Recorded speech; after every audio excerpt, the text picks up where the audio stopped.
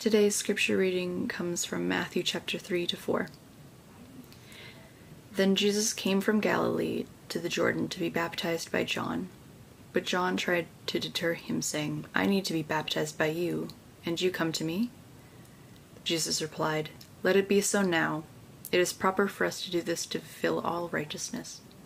Then John consented. As soon as Jesus was baptized, he went up out of the water.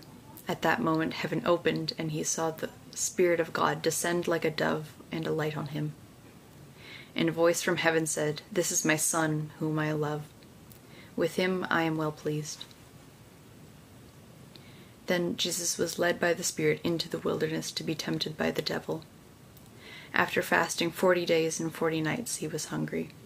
The tempter came to him and said, "If you are the Son of God, tell these stones to become bread."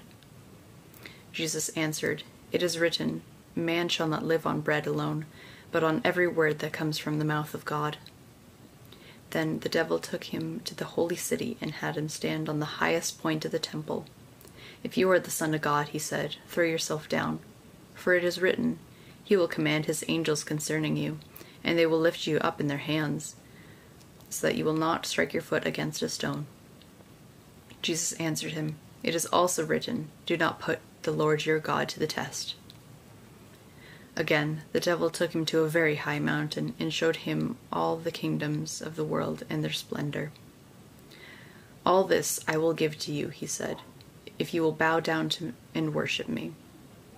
Jesus said to him, "Away from me, Satan, for it is written, worship the Lord your God and serve him only." Then the devil left him, and angels came and attended him. Let's pray.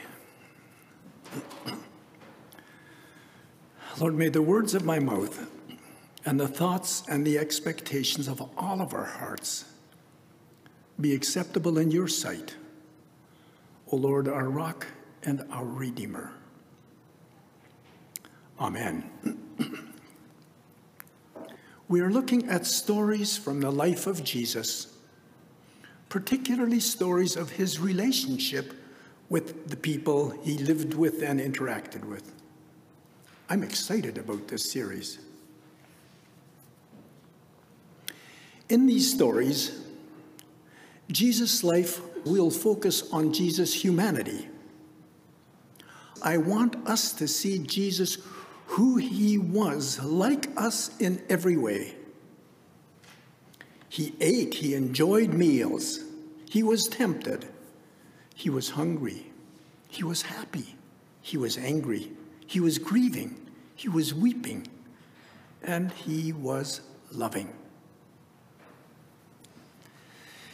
In today's first lesson on the life of Jesus, we trace the limited information we have from his earliest days up to the age of 30. We begin with Mary and Joseph returning from their dedication of Jesus in the temple in Jerusalem, heading back to their hometown. Yes, Jesus and his family had a hometown, Nazareth. It's a small village in Galilee, or at least it was in those days. Luke tells us that Jesus grew up like a normal child, and he had a place he called home. By the way, the Gospels use the term Jesus of Nazareth 17 times, so the home was obviously significant. Luke says he was healthy and strong, filled with wisdom. And we're going to come back to wisdom shortly. And the favor of God was with him. Jesus' parents were significant in his development. His mother, Mary, like good mothers everywhere, was particularly active in his life from his birth right to his crucifixion and his resurrection. Joseph, his father, was a carpenter, and Jesus no doubt learned the trade from him. By the way, my father was a carpenter. I didn't learn much in the trade from him, but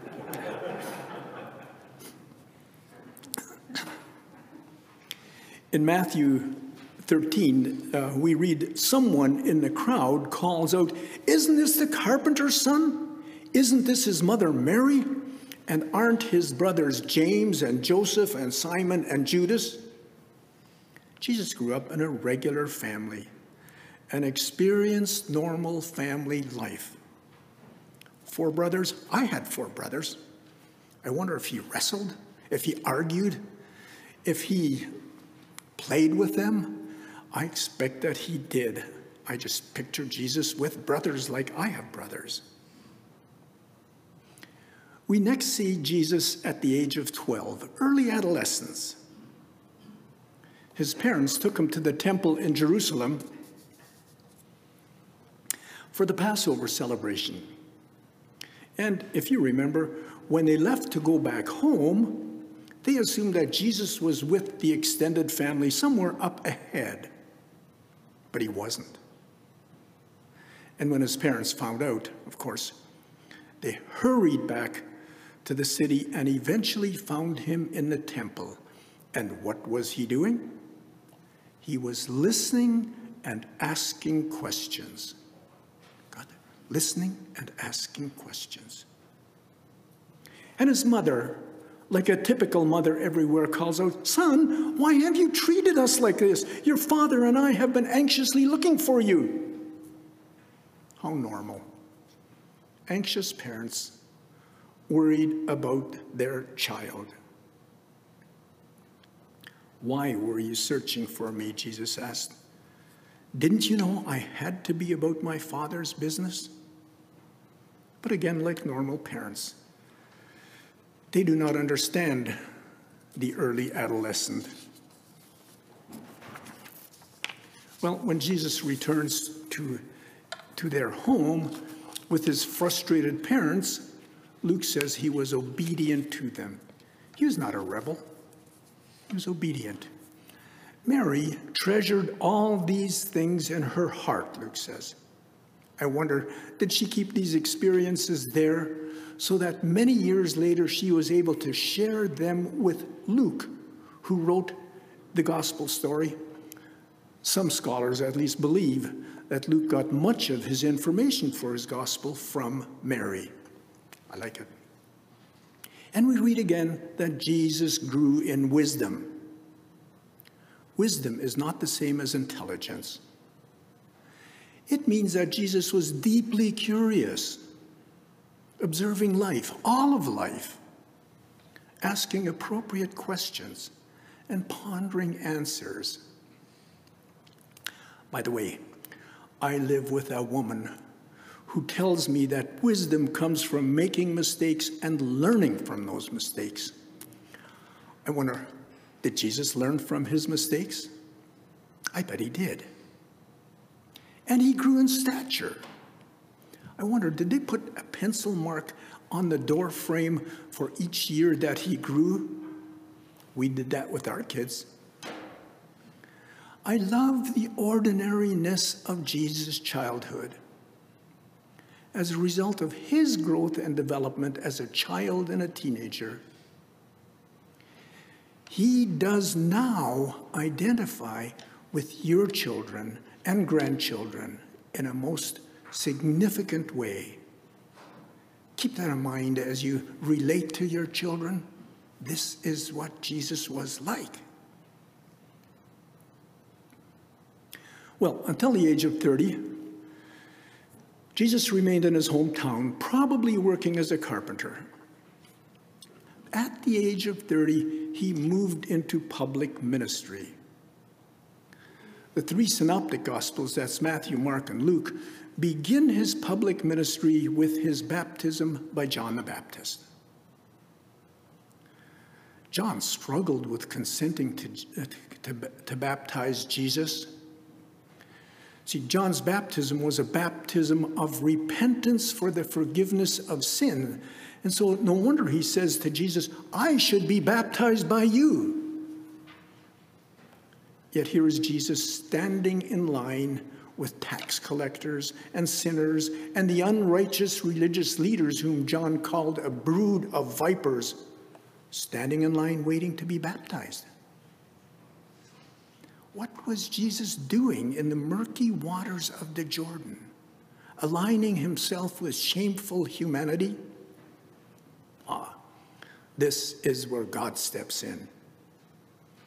As Jesus comes out of the water, the heavens are torn open. Mark at least uses the term torn open. And the Spirit of God in the form of the dove descended on him. And a voice calls out, "You are my Son, the beloved. With you I am well pleased." So God begins Jesus' public ministry by naming and claiming him. You are my Son. Paul, writing in Galatians 4, says, because we all are sons and daughters, God sent the Spirit of his Son into our hearts, the Spirit who calls out, Abba, Father. And we are also the beloved. In Colossians 3, Paul says, as God's chosen, holy, and beloved. That's us. What was it that pleased God about Jesus' baptism? Well, I would suggest it was not the act of baptism itself, but his radical public solidarity with the rest of humanity. Instead of holding himself apart, instead of protecting his own purity, he stepped into the same water we stand in, or the water poured or sprinkled on us. He fully associated his reputation and destiny with ours.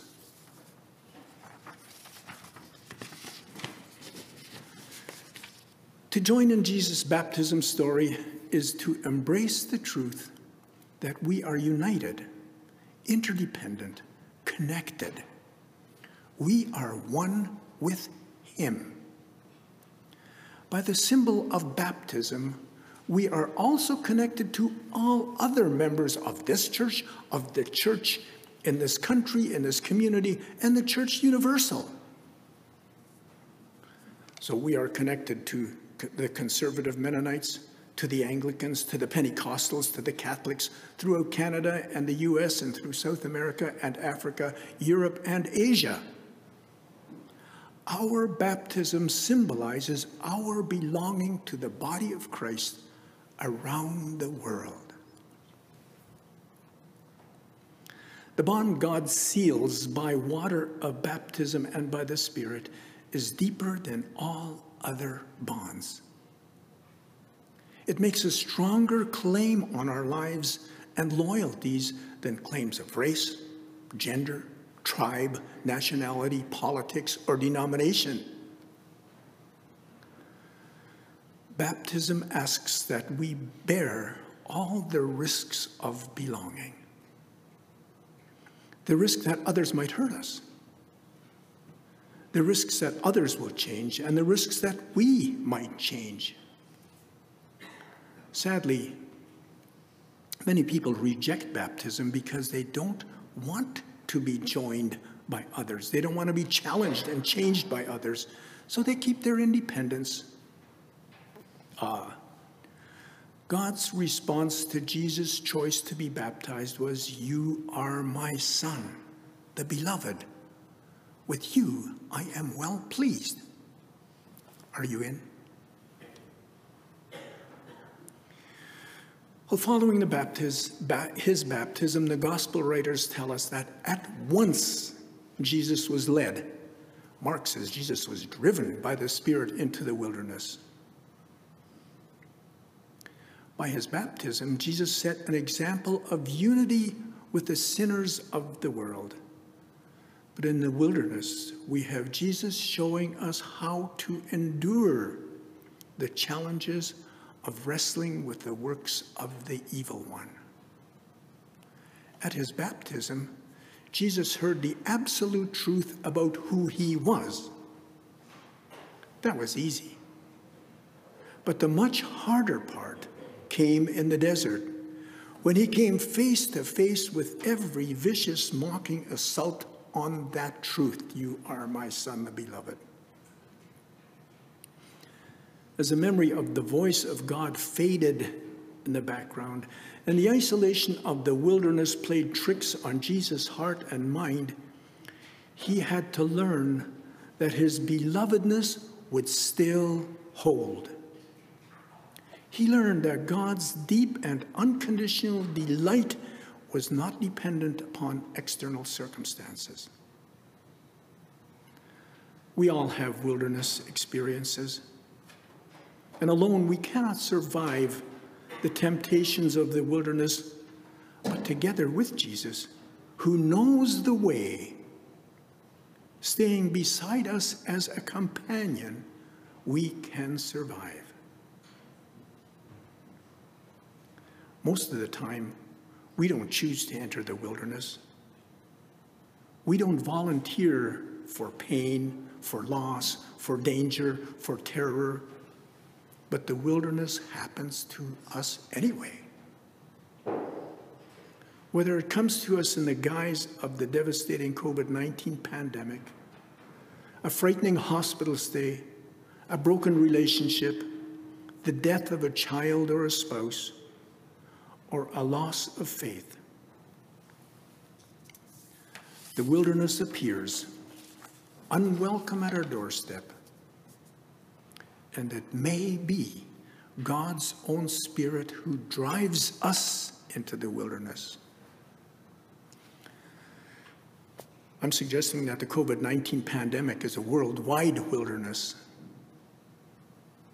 I can't stand COVID-19, people say. I'm sick and tired of it. I want to get out. I want my children to be safe.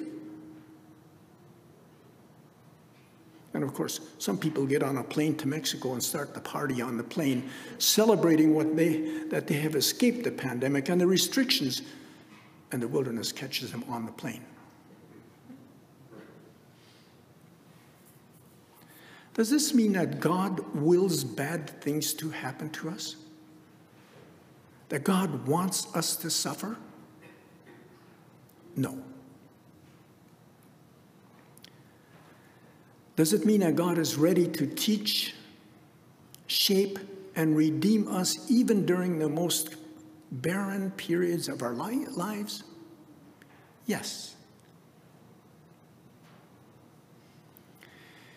In God's plan, even the dangerous desert can become holy. This is not because God takes pleasure in our pain, but because we live in a chaotic, fragile, broken world that includes deserts. And because God takes the things of shadow and death and wrings resurrection out of them. Sometimes our wilderness journey lasts a long time, like the pandemic going on 2 years now. I've never spent 40 days in solitude and silence like Jesus did. Although the 40 days our daughter spent in a coma in a Toronto hospital certainly seemed endless. I can't imagine that Jesus' time in the wilderness passed quickly. Hyenas laughing through the night and jackals howling through the darkness. For those of us who live in impatient, quick-fix cultures, this aspect of the wilderness is daunting because we tire and despair so quickly. Why, we ask, why is this pain not ending? Why are our prayers not being answered? Where is God? Maybe we need to ask the harder question. Why did Jesus need the wilderness? Why do we need the wilderness? Those 40 days in the wilderness were a time for Jesus to decide who he was and how he would live out his calling and how he would practice his ministry. And the beloved Son chose deprivation over power, vulnerability over rescue.